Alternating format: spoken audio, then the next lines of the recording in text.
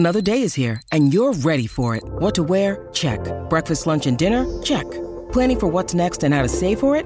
That's where Bank of America can help. For your financial to-dos, Bank of America has experts ready to help get you closer to your goals. Get started at one of our local financial centers or 24/7 in our mobile banking app. Find a location near you at bankofamerica.com/talktous. What would you like the power to do? Mobile banking requires downloading the app and is only available for select devices. Message and data rates may apply. Bank of America N.A., member FDIC. Your brain needs support, and new Ollie Brainy Chews are a delightful way to take care of your cognitive health. Made with scientifically backed ingredients like Thai ginger, L-theanine, and caffeine, Brainy Chews support healthy brain function and help you find your focus, stay chill, or get energized. Be kind to your mind and get these nootropic chews at ollie.com. That's OLLY.com. These statements have not been evaluated by the Food and Drug Administration. This product is not intended to diagnose, treat, cure, or prevent any disease. When you need mealtime inspiration, it's worth shopping Kroger, where you'll find over 30,000 mouth-watering choices that excite your inner foodie. And no matter what tasty choice you make, you'll enjoy our everyday low prices, plus extra ways to save, like digital coupons worth over $600 each week. You can also save up to $1 off per gallon at the pump with fuel points. More savings and more inspiring flavors make shopping Kroger worth it every time. Kroger, fresh for everyone. Fuel restrictions apply. I joke that like this book, Games of Chance, is like all the stuff I love all in one book. And I'm like, I love Bruce Springsteen and running and Italian food and like all these things that are in the book. But the character of Amelia, she's one of the 3 siblings in the book. There's 2 brothers and a sister, adoptive siblings, but we'll just call them siblings for the purposes of the story. And she's actually a competitive runner. So each of the 3 of the main characters has a certain artist and a certain song that they love. So we can talk about all those, but yeah, obviously Springsteen is the most significant, and she likes to listen to Springsteen while she's running.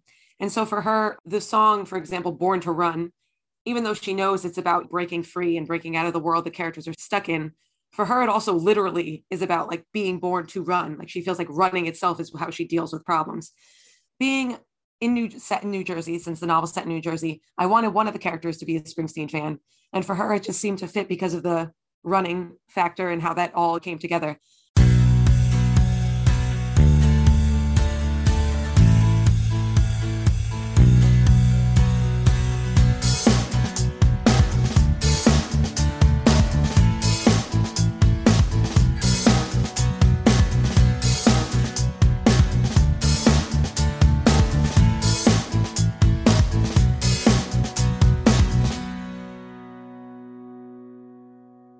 Hello, everyone, and welcome to a new episode of Set Listing Bruce, your podcast all about Bruce Springsteen, his music, and mostly his fans. I am your host, Jesse Jackson. We have a cross kind of thing today. We've got a writer that I had found through this. We are in mutual parts of groups where you raise your hand, I want to be on a podcast guest, or I'm needing podcast guest. And Raquel goes, I love Bruce Springsteen. Let's do this. So Raquel, welcome to the podcast. Thank you. I'm really excited to be here. Yeah. Tell us about yourself. So I am a writer. I've been writing since I was 5. So basically my whole life. From the ages of 14 to 16, I published 3 young adult mystery novels. And I recently published my first adult novel, Games of Chance, which came out this past October. So Games of Chance is the story of 3 adoptive siblings growing up in an Italian-American family in New Jersey and the different paths they take in their lives. I was working on this novel for 10 years, so I'm very excited to have it out there in the world now. I also write a blog on raqueldrosos.com where I share tips about writing and about parenting and writing because I'm also a stay-at-home mom of 2 kids. So yeah, that's basically it. How old are the little ones? 6 and 4. Ah, very nice. They don't hate you yet. Yeah, I say that as my son is now 33, but there was that period when you hit the teenage years he was a junior in college where it was rough. Yeah. I'm going to ask you, I usually start at the beginning and I will still do that, but I'm going to do it in 2 different phrases. The first thing, where did you grow up and what kind of music were your family listening to when you were younger? So I grew up in New Jersey, in North Jersey, in Essex County, and I still live there with my family now. So my parents weren't like big music fans. They liked music, but I wouldn't say they were experts or anything. My mom always had the radio on in the car, and she liked a lot of disco, which wasn't really my thing. but she also really liked classic rock. She liked Aerosmith and AC/DC. And so she was the one who really first exposed me to that kind of music. But I have to say that my cousins growing up were probably the biggest musical influence on me. So they were my mom's brother's kids, and they were the same age as me, but they knew tons of music because my uncle was a big music guy. So they exposed me to more classic rock, Led Zeppelin. Eric Clapton's music plays a role in my novel, so we could get to that later. And they also introduced me to a lot of the punk alternative kind of bands that were big in the 90s when I was growing up, like Green Day and The Offspring and Blink-182. So I still really like that music too. Like it brings me back to being younger. And I think the time in my life when I really like made a transition between saying music is just fun background noise and like I need music in my life was when I was about 12. And there was a lot of pop female singer-songwriters popular at that time, like Avril Lavigne and Michelle Branch and Vanessa Carlton. And being 12 and hearing these women singing about stuff that I felt like I was going through made me really like connect with their songs and feel like music could be a friend, that it wasn't just for fun. It was really like a way of coping with things. So ever since then, I've been big into listening to music and having it help me through different life experiences.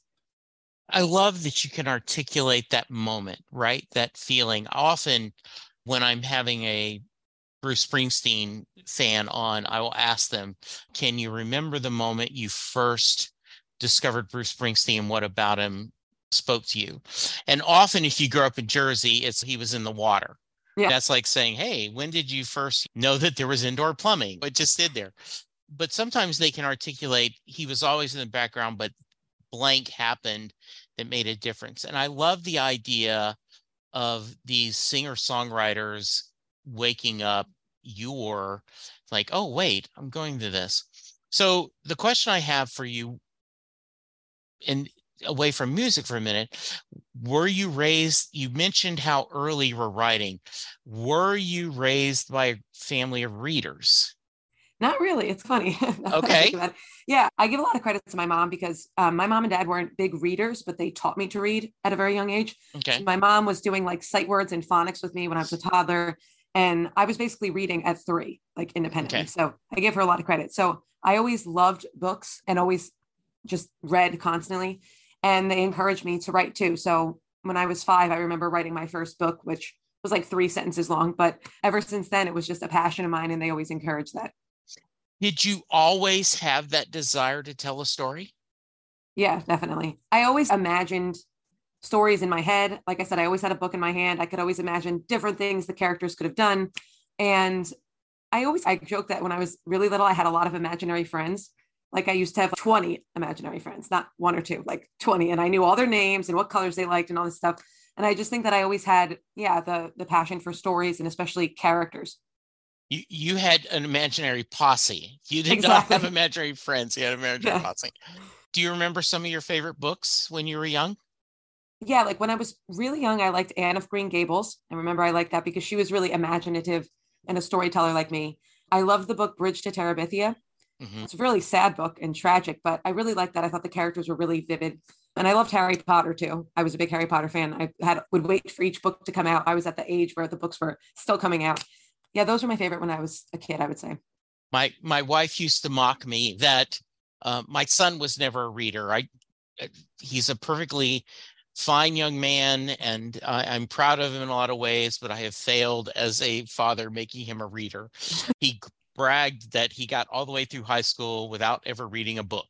He said, you told me I'd have to read a book in high school, and I didn't. I do think one of the great moments when he graduated college, he told Miss Renee, who was one of his friends' mom, and she and I were the Cub Scout leaders.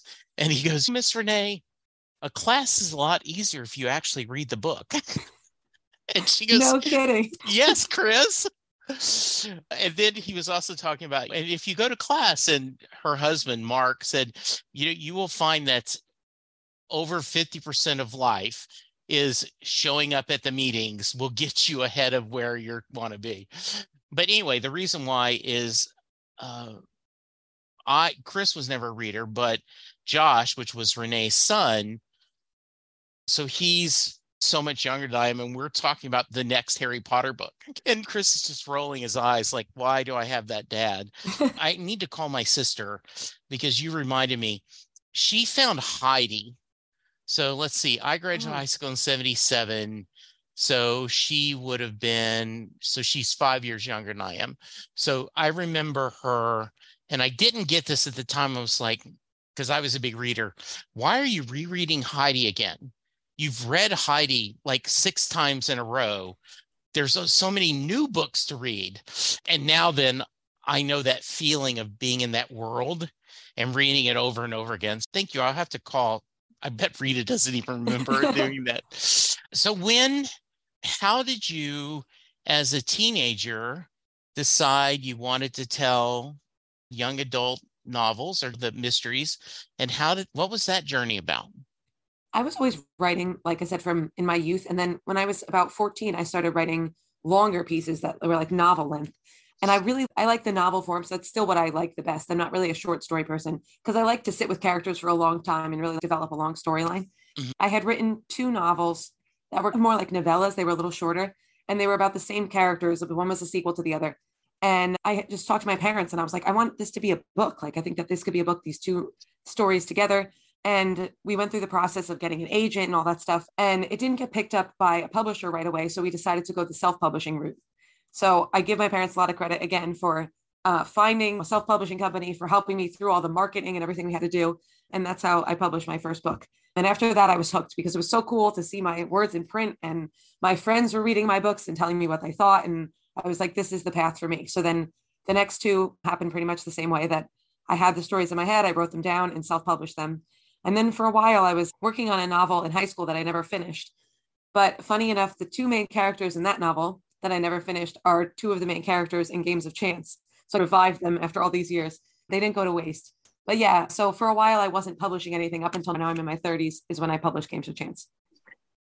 Hello, Pantheon podcast listeners. Christian Swain here to tell you more about my experience with Raycon earbuds. Our family now has 3 pairs of Raycon earbuds around the house, and my wife just grabbed a pair of the Headphone Pros to replace some headphones from a company that was double the price. And yes, she loves them. Now, if you haven't pulled the trigger on a pair of Raycons, or even if you have, but you're in the market for another pair because they're just that good, well, now is the time to check them out, because they just launched their upgraded model of the best-selling everyday earbuds. With Raycon's upgraded everyday earbuds, now you also get active noise cancellation, ergonomic design, and multi-point connectivity that lets you pair with 2 devices at once. New quick charge function, 3 customizable sound styles, plus awareness mode. Available in a variety of vibrant new colors to complement any and all skin tones. I even have a pair of earbuds in a cool green color. I have tried just about every earbud known to humankind, and these Raycons are fantastic.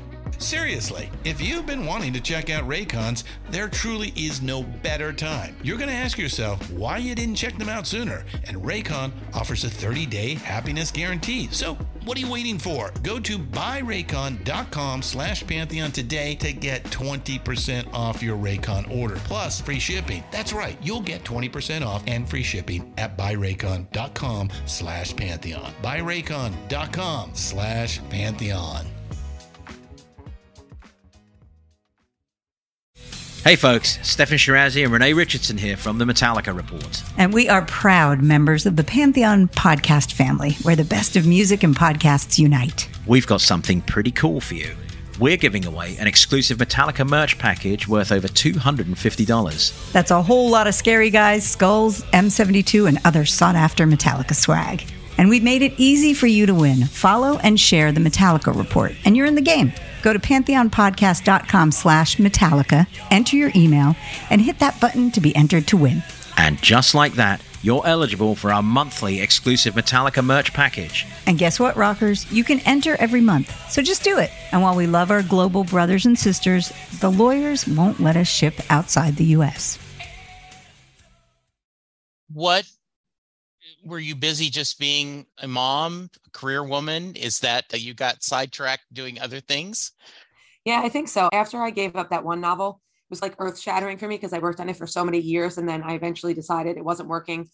And then I was in college, and your life changes so much in college, your perspective changes. And I just wasn't creating that much in general. And then after college, I started working on Games of Chance.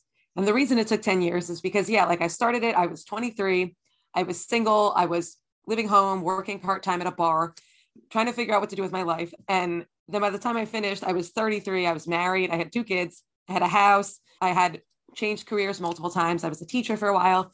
And then I became a stay-at-home mom. So yeah, I think that life just made it take a long time for this story to come to fruition. So I just had someone on the podcast, and I haven't released her episode yet because it was just a couple of days ago, but she does a podcast all about creativity, and she works with a lot of business people about creativity. And she mentioned, like, my wife will say, my wife thinks she doesn't have a creative bone in her body. The reality is she's got a lot of creativity, just in not the ways you think. Mm-hmm. And I brought up the fact that a lot of times there is this obstacle that you're having either in your personal life or your business life, and you can't think of a solution. You just can't. And then all of a sudden, one day you'll think of, oh, what if I do this? And that leads you to it. And we both were saying that because your subconscious works on that, right? Mm-hmm. Do you think to a certain degree your subconscious was working on these characters, these stories, and how you needed to be at a certain point to be able to tell their story? Yeah, I think that's a good point. I like the way you put that. I think that I needed to do a lot of living before I could really write an adult novel. Right. My other books were young adult, and not that I'm not disparaging young adult novels. I think they're great, but they're about teenagers, and I was a teenager, so I can write about being a teenager. But this novel spans from the character's childhood up until their late 20s, and being 18, 19, trying to write about someone who's almost 30, it's very difficult to imagine. So I think that taking a long time to write it helped me grow with it. I wrote the earlier parts when I was, in my early 20s, so I could remember being a teenager and remember being a kid. And then I wrote the later parts when I was in that stage of my life, getting married, having kids, figuring out what my career path was going to be. So I definitely think that is valid. And I also love what you said about the subconscious. I wanted to throw in that a lot of times when I'm stuck in my writing, I go for a run, and all of a sudden I'm like, oh, that's what I have to do. And I feel like sometimes just freeing your mind on different things makes the idea come to life. Yeah, I've talked to a lot of people, and I love interviewing creative people. And the reality is staring at that blank page is very daunting. And whether you're writing a short story, a novel, or a business memo, right? A process, just get it on the page. Start. Yeah. Even if it's crap, start. Because working those muscles and getting that going, then you can always go back and, oh, this is what I was trying to do and say. And often, do you find editing is an important part of your storytelling? Yeah, it's definitely important, but I find it very, very psychologically difficult. When it comes to line editing, I love line editing. I like to go back. I don't know if that's actually what you call it, proofreading. I like to go back and fix sentences. I love that. I love fixing if there's an error, or just, oh, I could phrase this differently. That kind of stuff I could do for other people. I love that. But when it comes to I read something and I'm I really have to change this part of the plot, that I find very difficult, because when you're creating and you're just putting stuff out there, it's fun. But once you have to look at what you made and be like, this is not working, that's tough. But you have to do it. You have to make the tough decisions. And definitely with Games of Chance, since I wrote it over 10 years, the beginning parts are almost unrecognizable from when I wrote them until the final version of the book, because I had to go back and rework them a lot. So when you sent me the email, and we're going to talk a little bit about how music is an inspiration for your writing, but you specifically said that one of the characters is a huge Springsteen fan. Yeah. So tell me a little bit why you made that decision and why you chose that character as the fan. Yes, I joke that this book, Games of Chance, is all the stuff I love all in one book. And I'm I love Bruce Springsteen and running and Italian food and all these things that are in the book. But the character of Amelia, she's one of the 3 siblings in the book. There's 2 brothers and a sister, adoptive siblings, but we'll just call them siblings for the purposes of the story. And she's actually a competitive runner. So each of the 3 of the main characters has a certain artist and a certain song that they love. So we can talk about all of those. But yeah, obviously Springsteen is the most significant. And she likes to listen to Springsteen while she's running. And so for her, the song, for example, Born to Run, even though she knows it's about breaking free and breaking out of the world the characters are stuck in, for her, it also literally is about like being born to run. Like she feels like running itself is how she deals with problems. Being set in New Jersey, since the novel's set in New Jersey, I wanted one of the characters to be a Springsteen fan. And for her, it just seemed to fit because of the running factor and how that all came together. Yeah, and she does refer to his music throughout the novel. She does connect with another character initially over his Born to Run album that he has signed from Springsteen. So like Springsteen does find a way into the story. And there's one quote that I wanted to share with you from the book. So yeah, so she's there's one point where she's driving to the hospital and a certain tragedy has happened in her family and she doesn't know what she's going to find when she gets there. And so while she's driving, she's blasting all the Springsteen songs she has in her car. And she says the music didn't fit the moment, but it made her feel better. She had listened to Springsteen so many times that his voice was like the voice of an old friend, familiar and comforting. So I thought you would enjoy that idea that when we listen to a certain artist's music, they really become like a part of our lives and a friend to us. Yeah, it absolutely. And you that is spot on of how we feel and what we do. So the other two siblings, who are their musical muses? I've got to know now. Yeah. Just so you know, like Amelia, like I said, is a runner. So she's this really driven, results-oriented kind of person. She's not like wasting time on like emotions or whatever. She's really blinders on. And then her brothers, Seb and Alex, are best friends, but they have opposite personalities. So Seb is really pensive and brooding and pessimistic and has this idea that nothing's ever going to work out for him. But he's also a very reliable friend. And so he's a big classic rock guy and he loves Eric Clapton. He loves the song Layla. And Layla is an important song throughout the story because it helps connect him to another character, and his feelings about the song kind of evolve over the course of the novel. And then on the other hand, Alex is this very outgoing, charismatic, lucky guy that the world seemed to have smiled down upon him from the moment he was born, but he's very impulsive and can be selfish too. So he's like more of a lighthearted pop music kind of guy. And he loves the song Fly by Sugar Ray. And I've been asked what is with that song, like, why is this in this book? But when I was in high school starting to write about these characters, I really liked Sugar Ray, and I still like them.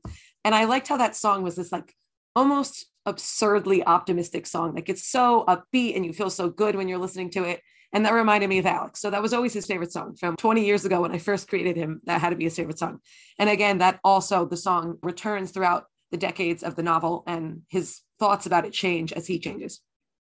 Yeah, I think one of the things that I've experienced over the years talking to hundreds of Springsteen fans is that often his music changes because we change.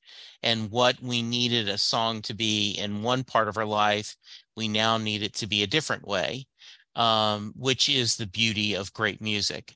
I did love, I shared before we hit record that you had sent over some blurbs and you included the name of the book in your website. So I went and I looked at it on Amazon and it had read sample.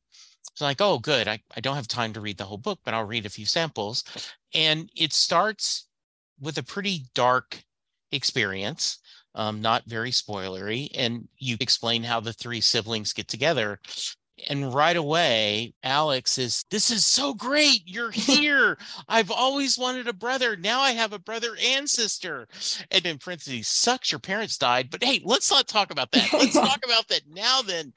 We're in bunk beds together and you get to do this. And just this energy, as you really capture the spirit, I think, of your descriptions very early. I immediately knew who you were talking to. And like I said, I've only read the first chapter. That's really cool. I'm looking forward to seeing their journey. Okay, I have to apologize and give a little background. I grew up in the South.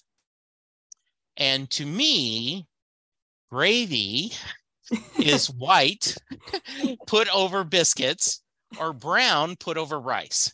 Mm-hmm. And even though I have heard them talk about that on The Sopranos, I'm reading this book and, oh, I smell gravy. And I'm like, oh, they're having breakfast. So you mentioned in the book, you have everything you love. And one of the things you mentioned is loving Italian cooking. So give me a little bit about that.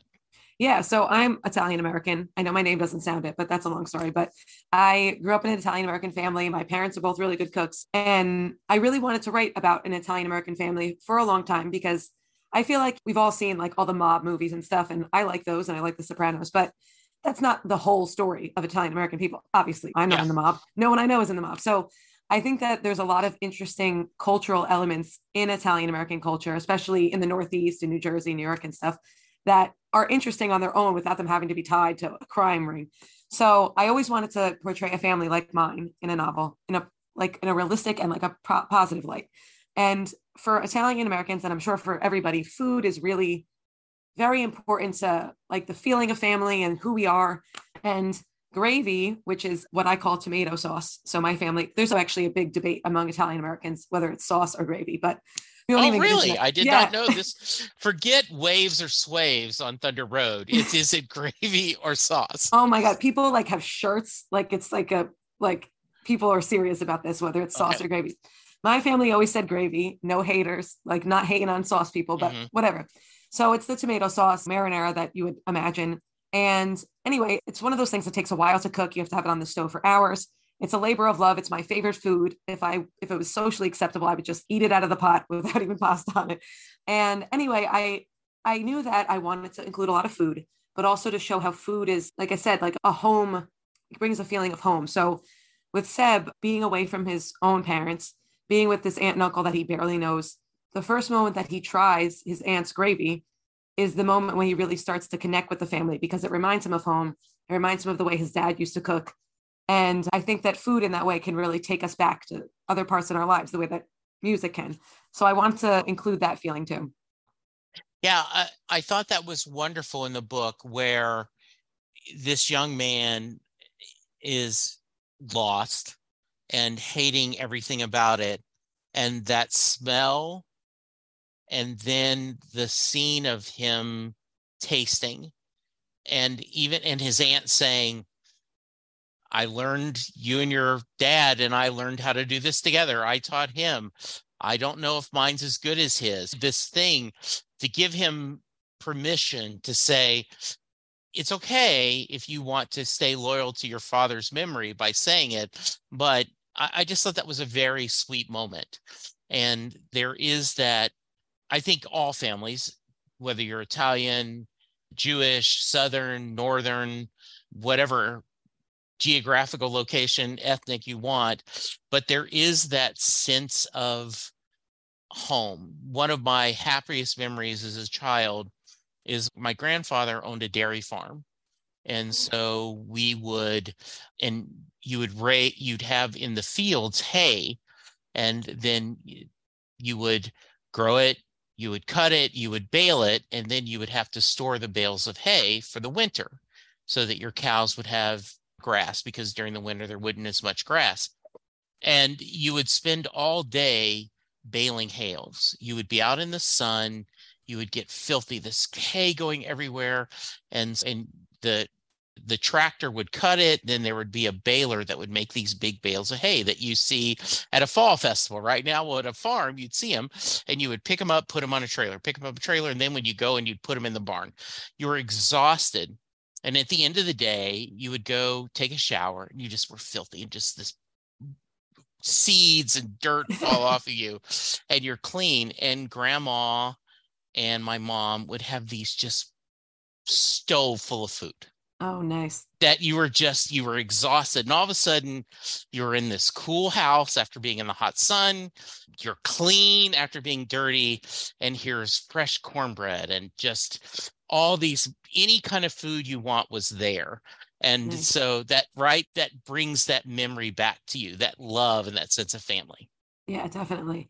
Yeah. Definitely. The way you said that too, it reminded me. I remember coming home from college. In college, you're eating dining hall food, whatever. Yeah. And just like everything my parents made was like, oh my God, yes, this is food. Yes. Like coming back home and yeah, enjoying that for sure. Yeah. So let's talk about, you said, how does music inspire you? I just got, and it was funny, I reached out to someone, and listeners, there's this, as we talked about, Raquel and I are both parts of this service you can do. And another writer emailed me last night and said, I want to join you because we can talk about why do some writers can't stand music while they're writing and other writers have to have music when they're writing. I want to debate on those things. Like, Wow. that sounds like a great debate, right? Yeah, like, that sounds cool. So you talked about music inspires you. Tell me a little bit more about how music is helping you in your muse. Yeah. So when I'm actually writing, I don't have music. So just to put that out there. Yeah. I find that especially like, for example, if I was like in a cafe, which I never really do, and there was background noise, I could maybe listen to classical because there's no words. Right. But if I listen to music with words, it messes me all up. Overall, I listen to music a lot when I'm working out or just in the car and things like that. And I find that my mind is always working on the stories that I'm writing, even when I'm not writing them. And sometimes a story from a song or a certain sound or feeling from a song will find its way into my imaginings of what's going to happen to my characters. Or sometimes a song will inspire me to start writing about a certain character. I remember one of my mystery novels that I wrote when I was a teenager. I was in a department store and this Matchbox 20 song came on. And I love Matchbox 20. Let's give them a plug too. And for some reason, the sound of that song and these people that I was passing by the department store just sparked this idea in me. And that became the novel 17 Days, which was a kidnapping mystery. Okay. So yeah, there's been a lot of times where I've heard a song and been like that. It either sparks the idea or it helps me better understand a character that I'm working on because I could imagine the character being in that song and saying those things or feeling that way. So definitely a constant source of inspiration. I feel like in the background of every book that I write, there's this soundtrack of the stuff I was listening to at the time. And one of my friends was like, you should post those soundtracks on social media. And I'm like, then am I going to owe royalties to the people that I was listening to? I'm like scared to tell them. But anyway, there's definitely what I'm listening to definitely influences the way I imagine things. Do you think does sometimes listening to the music help you work out the plot and what kind of where you want to take the characters? Yeah, I think it's like trying to think of how exactly to put this. I usually have an idea of where the plot is going. Yeah. Overall from the beginning, but it does sometimes help me hone in on like a specific feeling or scene. There's this one U2 song that was like the breakup song for these two characters. And when I heard it, I was like, oh my God, this was written about these two characters.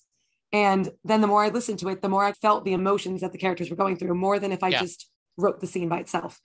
Yeah. Mm-hmm. What's next for you? What do you want to do next? In my life? Yes, life and working. Yeah, life Okay. life and traveling. Yeah. With the book, creatively. What do you want to do? I am writing a new novel now. I would like to just continue writing novels. Like I said, that's my favorite form. Right now, I'm writing a novel about two people who are both creative people. One's a writer, and one is actually a musician and a songwriter. That's been a very interesting path to take because I don't play music, even though I love music. So I've had to do a lot of research, like talk to people, read biographies, memoirs, and stuff like that to get into the mind of a musician. But anyway, it's about the two of them, and they're both trying to raise kids together, but also pursue their art at the same time and try to navigate that world. So that's what I'm working on now. Okay. And actually, I read Springsteen's autobiography in preparation. I'm trying to read a lot of, like I said, a lot of memoirs and autobiographies to get into the head of a musician. And I loved it. I thought it was an awesome book. So I'm glad you brought that. So not only as a fan, but what did you think of it as a writer? I was like floored because he can really write. I appreciate a good sentence. I don't read trash. I really, his writing is amazing. Like the way he describes things, whether it's like his songwriting process, how it feels to perform, like anxiety and depression. And even like he talks about his wife giving birth and has this really vivid like birth scene, which as a man is not something you really think they want to write about, but he really like hones in and describes really the way it is in the birth room. I just thought like every sentence in that book was really beautiful. And he clearly is not only a good storyteller, but he's actually a good writer, like word by word writer. Yes. Yeah, I think, there was an April Fool's joke or something a few years ago that said in it basically that it was a parody account that Bruce was a Nobel Prize winning writer.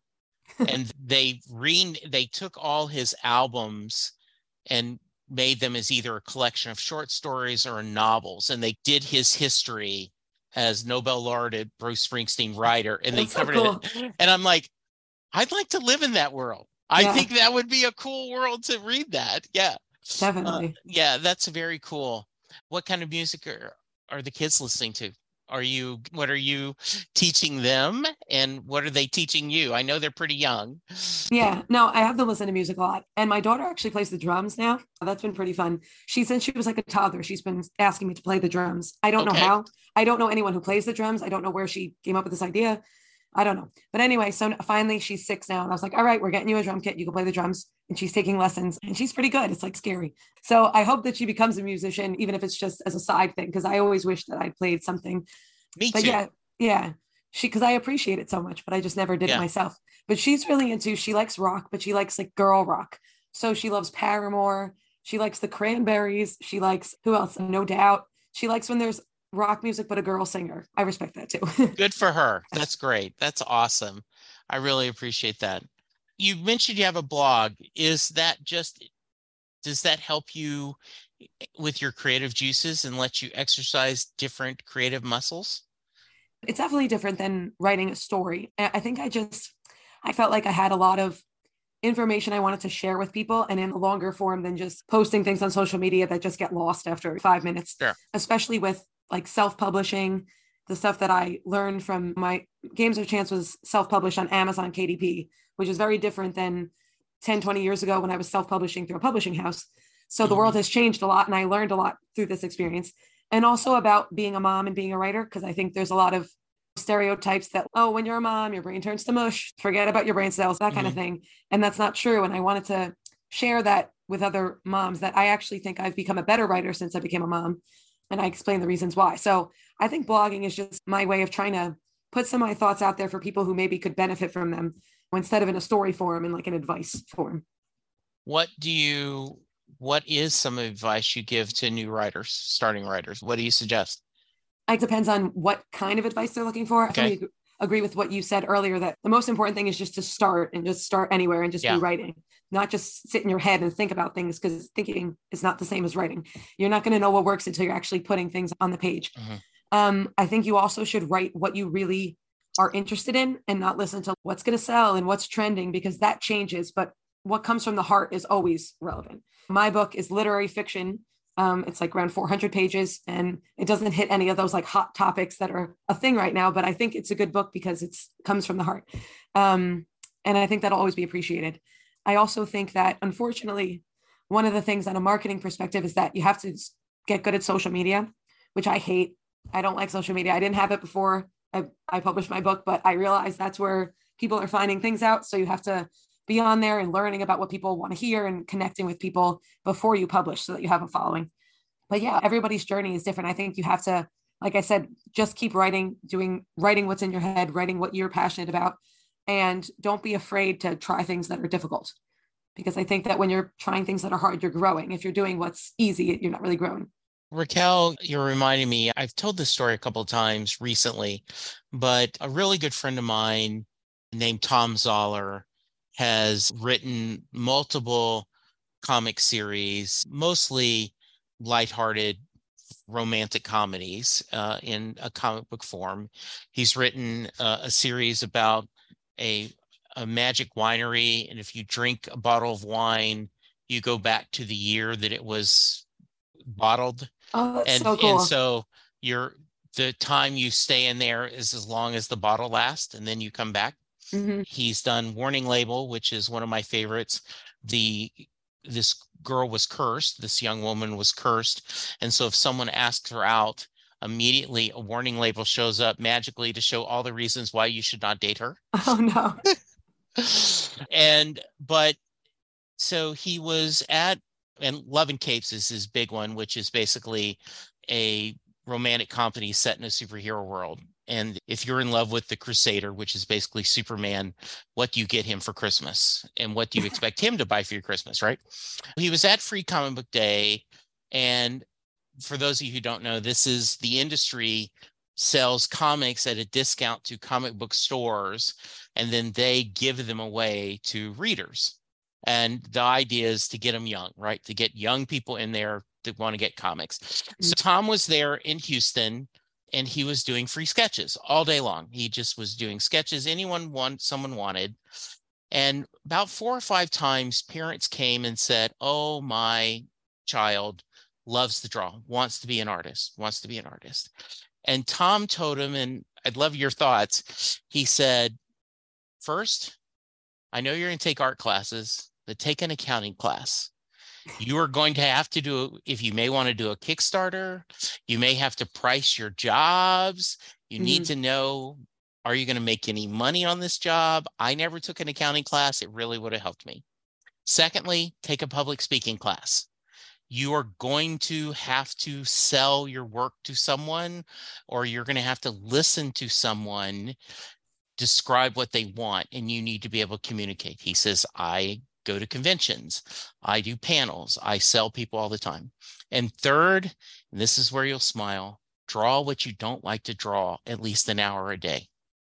Wow. It's easy to draw the things you like, but draw what you hate to draw at least an hour a day. He said, I hate drawing comics.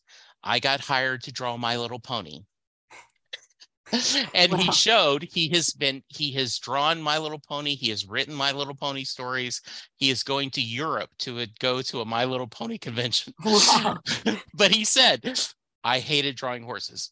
Now, someone always argues My Little Pony horse is different than I said, the concept's the same. So I love what you said about that. What's difficult? If you have trouble with characters, work on characters. If you have trouble with dialogue, write on dialogue. Trouble with action sequences, do that. Work that, because that's the only way you get better at it. Yeah, exactly. And I feel like sometimes when you're trying something new, you're having this feeling of, I really am terrible at this. And what am I doing? This is not. But when you're striving for it to be better, you have to go through that initial feeling of this is all crap. But if you do the crap, then you're going to get good. But nobody starts like immediately good at something. Yeah. So you have to be willing to wade through those early times where it's difficult and you doubt yourself and all that. I still doubt myself all the time. Like I said, with this novel I'm writing, I'm like, I'm not a musician. So this is really hard for me to like say it right or whatever. And that's why I know that's when you go out and do research and that kind of thing. Yeah, I had somebody else said that usually by the time you finish a book, you're so, even if you love the characters, you're so done with the story. You're like, okay, and so someone else has to come back and go, oh, and re-wake that story that originally excited you, right? That because you've been just in the minutia and the grind all the day. Did you get to see any of the Bruce tour, the latest tour? No, I'm hoping to go in September, though, when he comes back to New Jersey. I've actually never seen him. I know that's like a horrible thing to say. No. But I really got into Bruce like in college and then after college. And that was the time in my life when I wasn't really going to concerts. Like I met my husband and we got married, we bought a house and all that. We had kids. And then once my kids were old enough where I was like, I'm going to leave them with my parents, then we had COVID. So like I wasn't going to shows at all for 10 years. Yeah. But I'm very excited to go back. I just went to see the Gaslight Anthem back in October. I don't know if you know them. Yes, Bruce likes them. So yes, they're a big Bruce influence. Yes.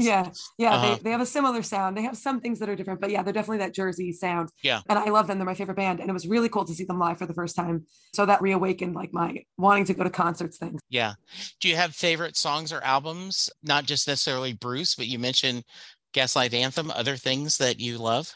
Yeah, so I do love Gaslight Anthem. From Bruce, I like mostly the Born to Run album. I like all of his stuff though, but my three favorite songs probably would be Born to Run, Thunder Road, and Jungle Land. I remember the first time that I heard Jungle Land, I was like, what is this? This is like when he says there's an opera out on the turnpike. The song itself is like an opera. It has acts, like it's amazing. And I really was floored by that song. And just generally, I love the way that Bruce romanticizes these very gritty, blue collar, dirty parts of life. Like I said, there's an opera on the turnpike, there's a ballet in the alley. Like he shows how there's like a lot of ugly things in the world, but when you look at them through the lens of people who are striving to be better and striving to make something good out of their lives, it's actually very poetic. So that's one of the things that I love. Like that's a thread I feel like goes through a lot of his songs. That's perfect. All right. Once again, give them your website. So my website's RaquelDrosos.com, RaquelDrosos.com. I'm on Instagram at Raquel Drosos, Facebook, Goodreads. And then, like I said, my blog is on that RaquelDrosos.com too. Yeah. And you can find the book at Amazon, anywhere. The website will tell you where to go. Yeah, you can buy the book right off the website or on Amazon. Yep. Okay, perfect. All right. Before I let you go, I got to ask you the Mary question. If you are a fan of Raquel's and you're checking out this podcast, thank you. I end every podcast with the Mary question. Jay Armstrong, who is a retired honors English teacher, but when he was teaching, he would take the song Thunder Road and he would print out the lyrics, give it to all his students, and they would break apart the song as if it was a poem. And they would go through all the imagery Bruce is using. They would talk about the themes of the song, compare it to other poets. And then at the end of the 2 days, he would ask the question, does Mary get in the car? Raquel, that is your question. Does Mary get in the car at the end of Thunder Road? I love that. And I love that preface. I wish I was in that class. That sounds like a great class. Doesn't it sound like a great class? Yeah, totally. And I also want to preface what I'm going to say by saying that Thunder Road was really the song that got me hooked on Springsteen. So like we had said before, like I always knew his songs. I grew up hearing it, but it was to me like all in the lump of the classic rock I listened to. And then I remember in college listening to Thunder Road after I had already known it for years. But for some reason, I really started listening to it and really connected with the story and with just that sound, that like really real, unaffected sound of the song. So that's probably my favorite one. So I'm glad the question's about that song. And my answer is, I think that she does get in the car. I think that the end of the song is so triumphant sounding after he says, pulling out of here to win, the way the music like picks up. It doesn't sound like a losing kind of song. It sounds like he got what he wanted. And also I think that one of the reasons that Mary might have been willing to try it out with him is because it seemed like he was really into her. He says, Roy Orbison singing for the lonely, that's me and I want you only. Like he wasn't that guy who was just wanted to win over Mary because he was a womanizer. He was into her and he liked her. And I think that might have been a convincing thing that maybe some of the other guys who tried to win her over, she didn't really believe that they cared about her and who she was, but he was into her with her flaws and maybe she could have been into him with his flaws too. So yeah, I think she gets in the car. That's nice. I loved your answer. Another thing I wanted to share is I had one guy say, it depends. He says if it's Bruce Springsteen and the E Street Band, she absolutely gets in the car. That triumphant ending. But if it's Bruce solo, she doesn't get in the car because the way he ends it with the nah, he's just sad driving off by himself. Okay, I can see that. Yeah, I do. That's a great answer. All right. Games of Chance, available on Amazon. You can get it via Kindle, paperback. When the new book comes out, you got to come back so we can promote it. Definitely. Yeah, that'd be awesome. That sounds good. All right, go to the website, check out the book, be kind, be safe, and we'll talk to you soon. Goodbye. There we go. Another episode. I'm about to go through a couple of things where you can reach me and give me feedback. So if you want to skip this, I understand, but I do hope you check it out every once in a while. I'm available on Twitter at Jesse Jackson DFW. The show is available at setlistingbruce. You can send me an email, setlistingbruce@gmail.com. You can send me a voicemail at 469-249-2442.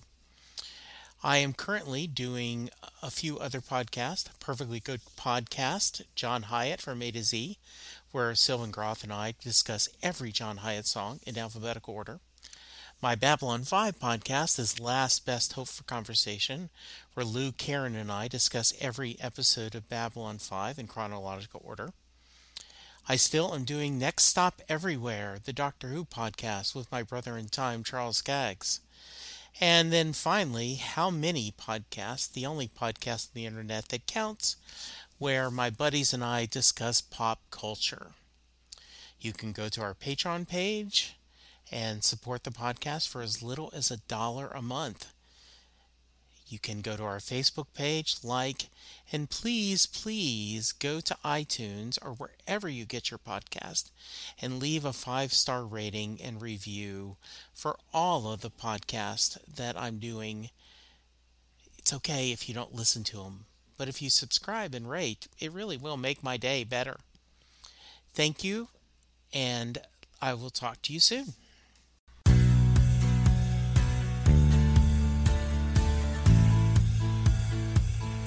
You just heard the fun talking, hard rocking, music loving, album ranking, fan thinking, joy spreading, lyric reading, story sharing podcast that is the one, the only Set Listing Bruce.